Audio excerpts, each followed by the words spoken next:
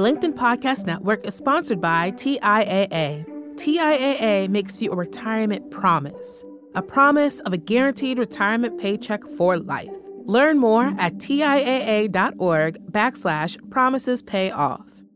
LinkedIn presents.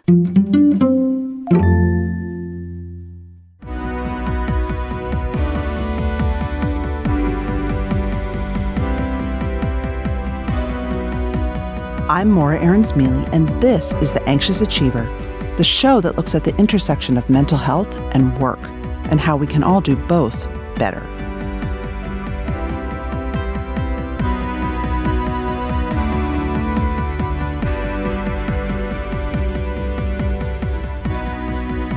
Adam Baruh is CEO and founder of the tech company SuiteCentric, a consulting agency that is a NetSuite solution provider.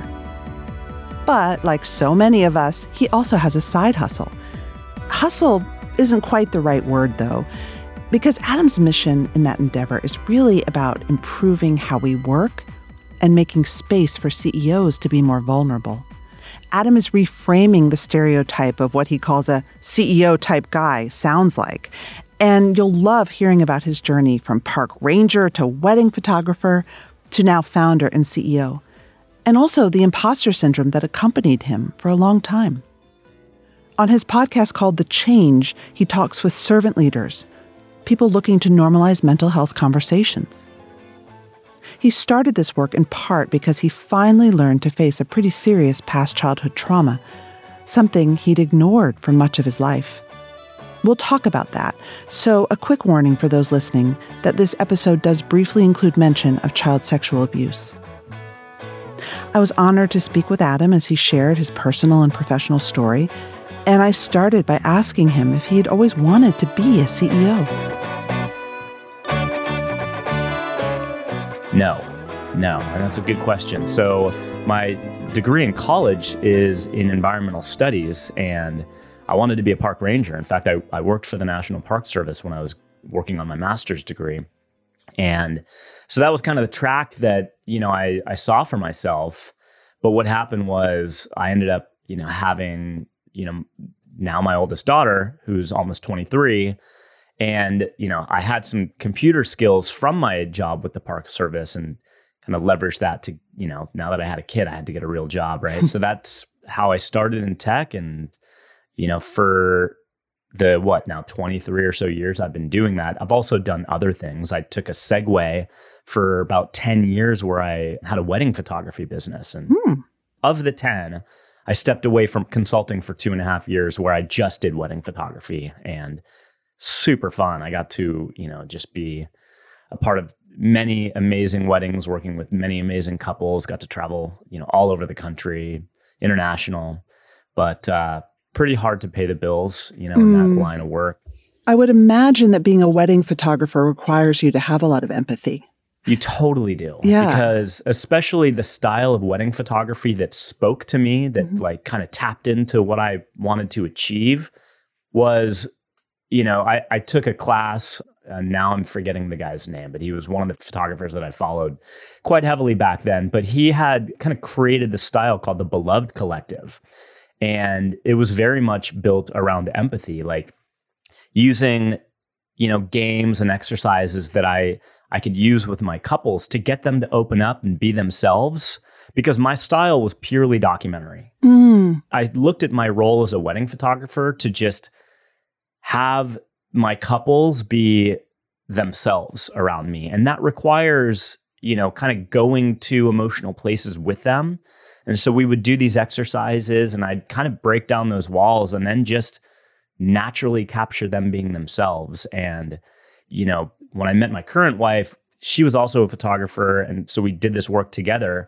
So the Beloved Collective, like these series of games that I'm talking about, there's different levels. Like level 1 is just kind of very light, kind of funny type of little games that we would play and, get the couples laughing. And then we would, depending on how open the couples were to this, we'd go into level 2, which is a little bit deeper. And then level 3, pretty emotional. I mean, we'd ask questions that would be pretty emotionally driven, and sometimes the couples would cry and I would be crying and my wife would be crying and we're all there crying, but it's like the true emotion and that true love that these couples had for each other was really what we were trying to capture on film. Oh my gosh, that's amazing. It's funny as you say that. I remember on my wedding day getting photos taken, and I can see those photos now. My face is so tight, not because I wasn't happy to be married. I think the stress of having to present for the camera and present this perfect life for everyone for one day. Oh God, I remember my face aching. Yeah, no, I totally get that. And because it's not just, you trying to present in front of a camera, but you're also worried about how's my family doing? How are my guests doing? God. Is everybody getting along? Is everything going well with my vendors and all that stuff? It's a stressful day, and as much as, we could inject fun into it, that's what we were about. So it was fun to do. I really liked doing it, like I said, but in the end, I had to step away from it and get back into NetSuite consulting because I'll share with you, it kind of financially ruined me. I mean, it's really hard to make it in the wedding photography business when, expenses are really high. It's really hard, especially here in the San Diego area. There's so much competition that in order to make it work financially, you'd have to charge something that people weren't willing to pay because they can just go to somebody else that was charging less. So you had this business that you loved, but you realized financially it was draining you.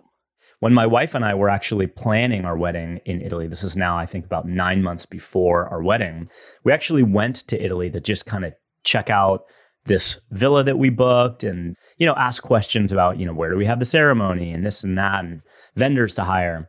And so we went out there. That was like the peak of my just financial worries and just being in not a great financial place. And I remember there was a night in particular, we were in Bologna. We ended up having to book this really expensive hotel because we just kind of went to Bologna without really much planning. We just hopped on the train and went up there, and we got there and everything was booked. There was some event happening in town and we couldn't get a room anywhere except for this super expensive hotel. So I did not sleep a wink that night because everything hit me. Everything, what am I doing? Is this what I want to do when financially it's making me so stressed out all the time? And it was that night, having not slept at all, that I decided, I can't do it anymore. I can't go forward with this, even though I love it so much. It can't be my future because it's not setting me up for my future. How soon after that realization did you start your consulting firm? Well, what happened was as soon as we got back to the States, I kind of put my resume out there to kind of re-engage in the NetSuite consulting space and ended up working for a NetSuite partner company, I think for about 2 years, and then got hired on to a customer I did a project for.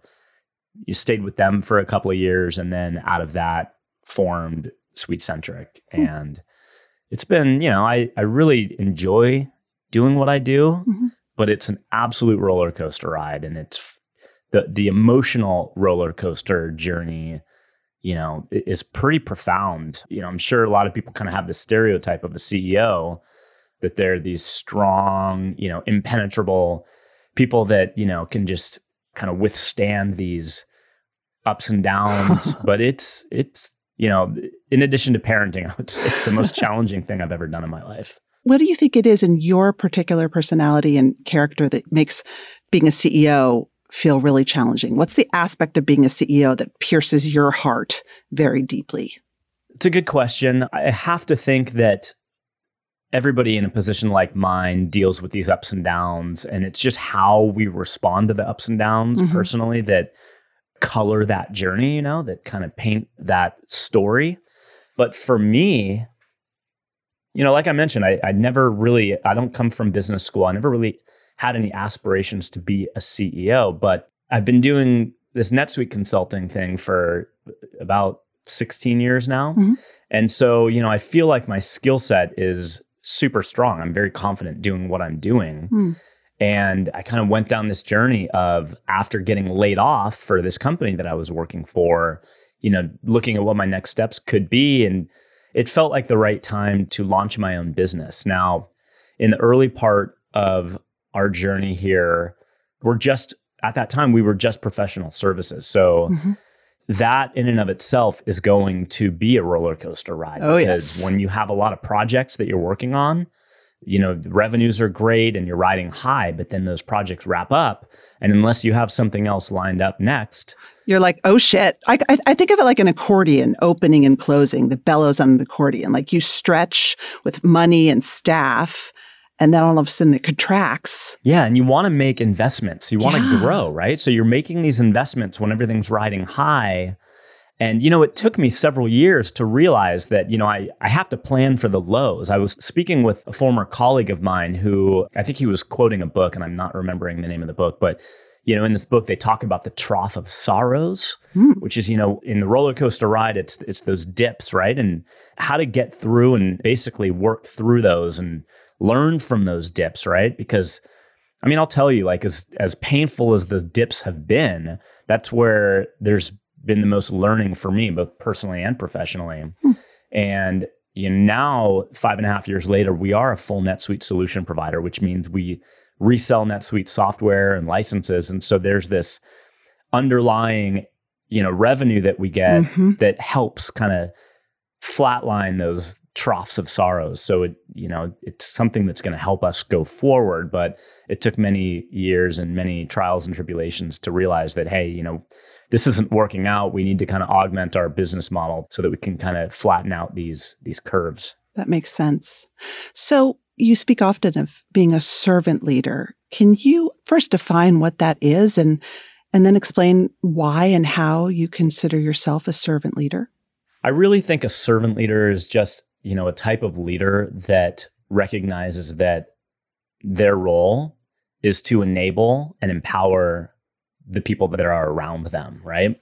And I feel like that was kind of always my style, but, it took, I guess 4.5 years of running my company to really recognize that was the role that I wanted to really wrap my arms around. And so, I think in what I experienced over the first 4.5 years running SuiteCentric was a lot of imposter syndrome. And for people that don't know what that term is, it really means just kind of fronting or trying to feel like you have to be somebody else that you're not. And so where that existed for me is because my background in my career really has been in the creative world and also as a software developer and not necessarily a CEO type person. I kind of felt like I was an imposter, right? I felt like I had to be and represent something that really wasn't internally aligning with me. And a lot of that had to do with the fact that, I think my whole life I've always been like a highly sensitive person. I felt like a really strong sense of empathy within. But in my career, growing up for the last, 23 years as a Gen Xer in the business world, I felt a lot of pressure and there was a lot of competition doing what I do. And so I personally looked at my empathy and my sensitivity as a weakness, like literally something that I had to shove away and hide and not feel was a strength. But what started before the pandemic, maybe a year before the pandemic, was I started getting a lot of anxiety attacks. I had never really had them before, and I couldn't necessarily trace where they were coming from. But I think part of it was just living in this world, being a CEO, riding all these ups and downs, riding the imposter syndrome, trying to think I had to be somebody I wasn't, finally caught up to me. And then the pandemic really, kind of turbocharged all of that and ultimately led to, really severe anxiety attacks, claustrophobia. I couldn't really, there was one experience I had. I went to a customer's headquarters to have a meeting one day with just one person. And he set up the meeting in this, very large conference room they had. It was like an interior conference room, though. There was no windows. And I remember sitting in the meeting with him, just one-on-one, and all of a sudden, the panic attack set in, the claustrophobia. I had to excuse myself out of the room, kind of make excuses to. What did you say? I just said I wasn't feeling well. Yeah. And can you have the door open, turn on the air conditioning, that sort of thing. And I was able to, kind of calm myself down. But then what happened was with the pandemic, I really took a lot on. You know, your initial question was around being a servant leader. So when the pandemic hit, you know, I felt a really critical responsibility to my team more than ever. I just felt I had to do everything possible to ensure that I wouldn't have to lay anybody off. I didn't want people's, you know, my team members' livelihoods to be at stake based on me making my own mistakes. And so we had this project that came along, and I put myself in the position of being the lead developer, lead project manager, lead kind of everything, just to ensure that that project would be highly successful. And I was working about 70 to 80 hours a week. Oh my God. My youngest, who is now almost 3, so at the time he was about 6 months old, he's getting up 5 or so times a night. So I was already working late at night. So I said to my wife, like, you know, you stay asleep. I'll wake up when he wakes up and get him back down. And so in addition to the 70, 80 hour work weeks, I was sleeping about 3 hours a night, disjointed. And the panic attacks were just, I mean, several per day, every day. Oh my God. It's the worst thing I've personally ever, you know, gone through, because I couldn't see the end. I couldn't see how I was going to work myself out of it. Finally, what happened was I had the great luck and fortune to come across my executive coach, Kristen Taylor, who just, you know, I was marketed to on LinkedIn and decided to just make an effort to do something about my own mental health. And so I hired her as my executive coach, and we started working together. The LinkedIn Podcast Network is sponsored by TIAA. In the last 100 years, we've seen financial markets swing, new currencies come and go, decades of savings lost in days, all showing that a retirement plan without a guarantee, quite simply, isn't enough. So more than a retirement plan, TIAA makes you a retirement promise. A promise of a guaranteed retirement paycheck for life. A promise that pays off. Learn more at TIAA.org/promisespayoff.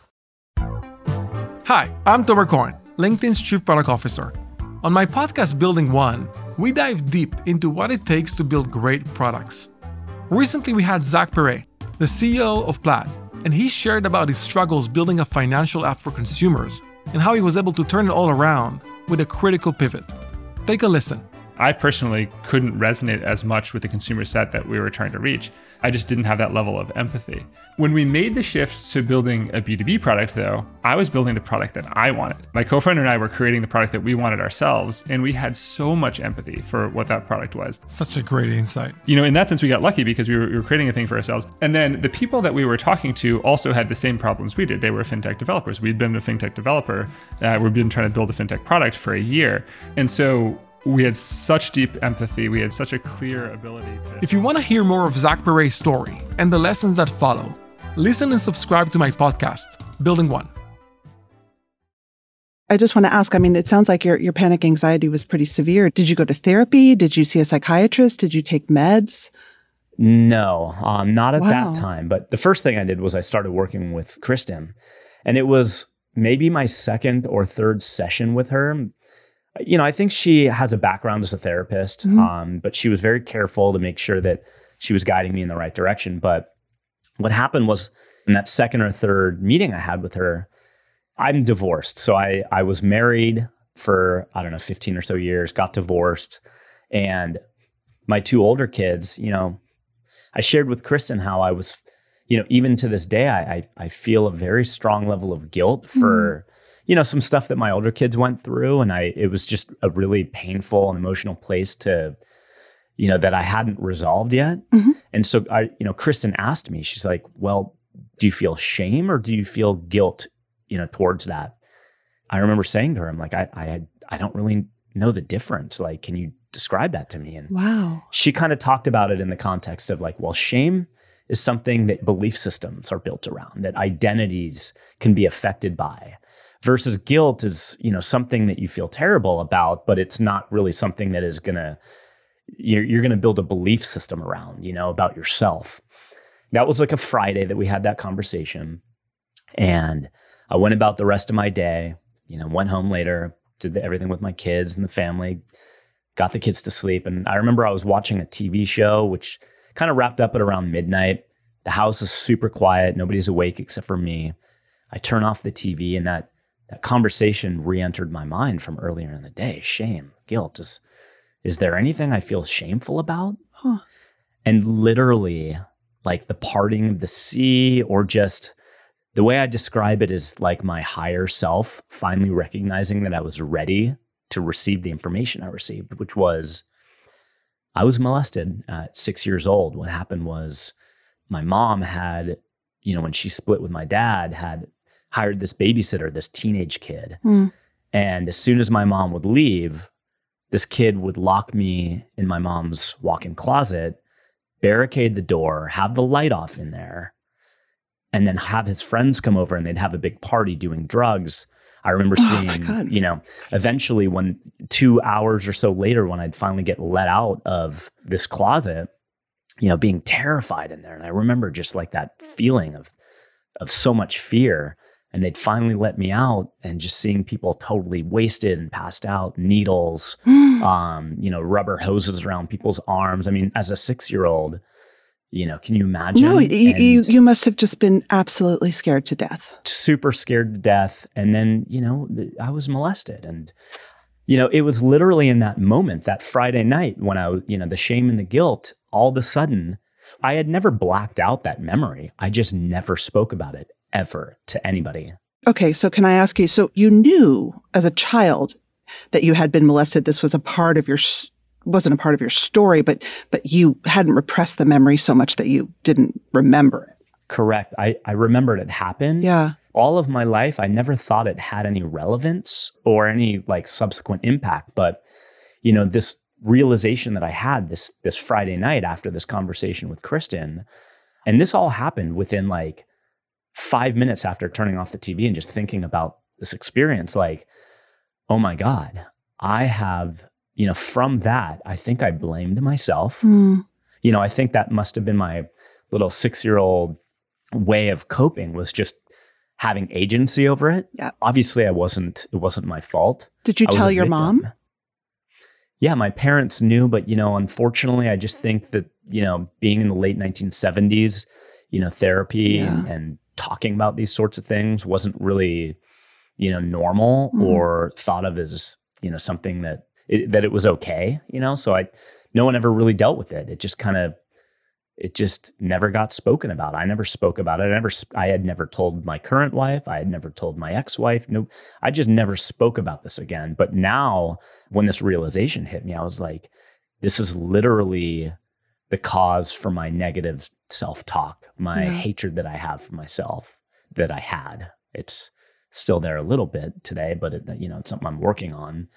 And, some drug use and alcoholism and, probably just the way that it, I just wasn't dealing with things in my life, probably led to a lot of the reasons why I got divorced, and so the realization was just the impact that experience had on who I was at that moment, at that time a year ago, being, 48 years old, 49 years old, just now kind of everything hitting me at once, like the impact of that experience. There's so much, Adam, to unpack, and I feel honored that you're sharing your story. It is interesting. There's this through line of divorce and shame, in both what you experienced growing up, and then it sounds like in some of the feelings that you felt. Yeah. When you knew that what you felt was shame, was that clarifying for you? Yeah. I mean, it explained everything to me. Yeah. And it really led me to understand that just under the surface, I think I had always thought that was my fault, that like I invited it.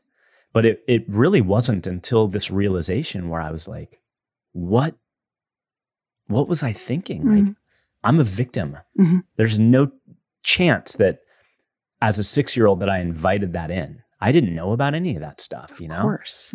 Like that following week after I had that realization, I was so just looking forward to the next conversation with Kristen, who was the only person that I still opened up to about this stuff, to share this. I mean, I hadn't told her about being molested yet, but, I just was like, all right, now is my time to open up and start sharing and just looking and exploring about how this has impacted my life. And so I told Kristen the following Friday, and it was just a very, I think emotional call for both of us.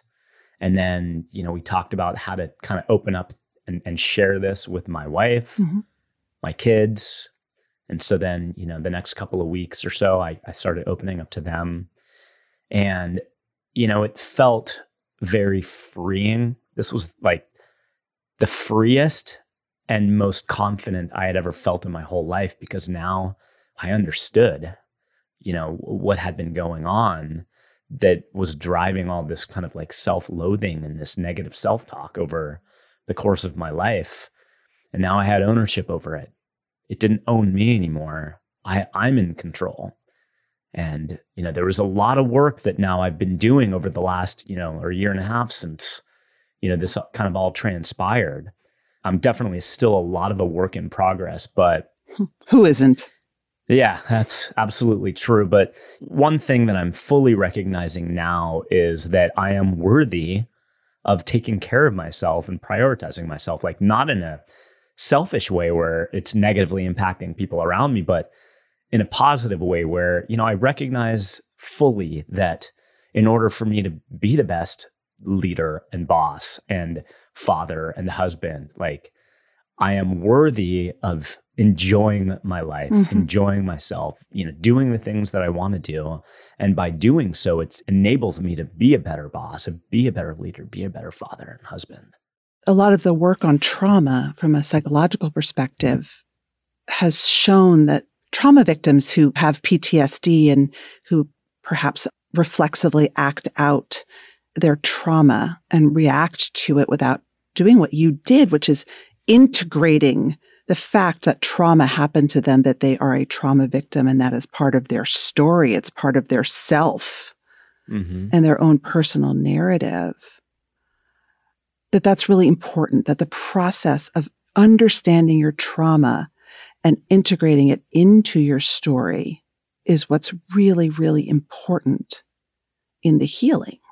And what's interesting to me is you are integrating it into your leadership and your role as a CEO, which is not something that we hear very often. Well, I felt an obligation towards it. Again, I think just with my heart was directed to, remember I spoke about that imposter syndrome. Yeah. Well, what all these kind of, realizations that I had made in my work with Kristen, what that led to for me in understanding about myself is that my sensitivity and my, kind of heightened empathy is actually my superpower. I mean, like I mentioned before, I thought it was like a fatal flaw in my character, right? Something that I had hidden for so many years. But it's when the imposter syndrome went away, is realizing, you know what? This is who I am. And I think there's a need, especially around the pandemic or early post-pandemic, there's a need for more empathy in the world, for more servant leaders that are trying to destigmatize mental health issues, right? And have that conversation around mental health issues be normal, because I think for so many years, especially in business, it was frowned upon, especially this concept of the CEO being this impenetrable, invulnerable person. Well, the CEO could never be a victim. I mean, that's right. The framing that is so radical to me is, and I think really powerful, as someone who's talked to a lot of leaders, is you said I wasn't a CEO type guy. Yeah. The way that I look at it now, though, here in the year 2022 is I think to be the most effective leader that I could be is going to mean that I have to model what it means to be a leader. And that means to be vulnerable and to open up and to share my story. It's why I'm speaking with you today. We talk at my company, like once I started to have all these realizations and recognize the type of leader and CEO that I wanted to be and kind of put that imposter syndrome aside, I started now investing in my team a lot more. So I had Kristen, as my executive coach, come in and give 4 1-hour sessions to my whole company on mindfulness and breathing exercises and work-life balance and harmony, whatever you want to call it. We invested in the Calm app. And so everybody at my company has the Calm app so they can, we talk a lot about meditation, which is also something that now I provide to my company weekly. There's a corporate meditation session, which I even kind of like had to remind my team last week, like, hey, when you do the meditation sessions, if you're going to join that, like we're paying for that. Like we'll like make sure you put in your time as, internal time, because we're not only going to provide the meditation for you, but we're going to pay you for the time to be a part of it. So, I think it's important that leaders, especially in this day and age, I think we just deal with so much now. Yeah. Especially around the pandemic and the racial divide and political divide and so many divisions that we experience today. It's important that we highlight and find those opportunities where we do come together and support each other. I think meditation at work and the apps are great. But if the overall culture and the leadership doesn't support mentally healthy practice all around, they're just a nice to have. So I'm curious also how your evolution and also your realization that your empathy is part of who you are as a good leader, like how has that cascaded down to how you run meetings or how the company culture runs and is structured? Or has it? Yeah, it definitely has. So, something that has been very, rife in the consulting industry, in tech especially, is working long hours. We're a professional services organization. So we bill by the hour, right? And so, in my own career, I'm just used to working 60, 70, 80 hours a week. I'm used to sacrificing vacation time, having to work on holidays, nights, weekends, all this stuff. And, I thought growing up in my career, that was all normal. That was all normal and expected in the consulting tech industry, right? And so I didn't want, my company to follow those same principles at the expense of my team members burning out. I've seen people burn out here where we have customers that, kind of drive my team members like, hey, we need this done. Like, are you working over the weekend? And so now I really, when I get those sorts of statements from my team members, like, hey, so-and-so customers is kind of, they're really on me at nights, weekends, they're texting me and slacking me. And so we put it out there to our customers like, hey, our team works a standard 40-hour work week. And that's really it. And so I really emphasize to my team members, we only expect you guys to work, 9 to 5 or whatever. If you want to work more, that's up to you. But we really advocate to not and to enjoy your life. Some people like to just do the work. It feels good to them. So I'm not going to, get in the way of that. But, that's one of the things. Another thing is I think just how we deal with really stressful and negative things that happen in our day to day. I'm really an advocate for, let's kind of switch the conversation and let's find the positive in it to try to, coach my team to not be so reactive. And so, this is, I think, just various examples of where, we're trying to just make everybody's experience here, maintainable, supportable for them, where they know really that we have their backs. Last question. If someone's listening and they think this servant leadership idea is really cool, how do you start?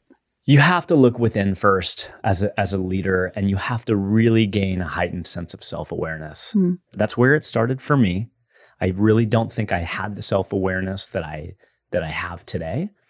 And so, by having the sense of self-awareness, it really gives me the ability to reflect on decisions that I'm making, how I'm acting, how I'm presenting. Like, am I doing things that are supportive of others and supportive of myself? Or is this decision I'm about to make, is it going to run counter to that? So, for business leaders that want to go down this path, look within, journal, identify what's important to you, both personally and professionally. Explore if there's negative self-talk there. Try to explore where that comes from and address it. Bring it out to the open. Be vulnerable and, share your story and model why to your team members. And then the other thing too is just really trying to tap into your team members, like do more check-ins, do more one-on-ones. don't just talk about the work, ask how they're doing. Say, hey, on a scale of 1 to 10, how are you doing today? And when you ask it that way, it kind of incites a little bit more of a deeper response. I like that. Yeah, that's a good framing. Yeah. Well, Adam, I really want to thank you so much to honor your leadership, and thanks for the interview.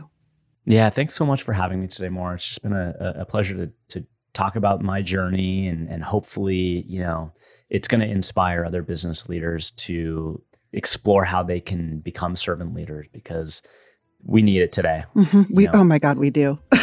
Yeah, both in all aspects of our lives, we need more empathy. Mm-hmm. We need to get into each other's shoes and really understand each other a little bit better. I think it's going to pave the way for a lot more unity. And so, yeah, again, thank you for having me today.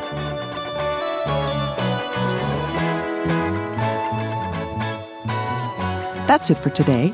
Our show is produced and edited by Mary Dew. Our assistant producer and sound engineer is Nick Krinko.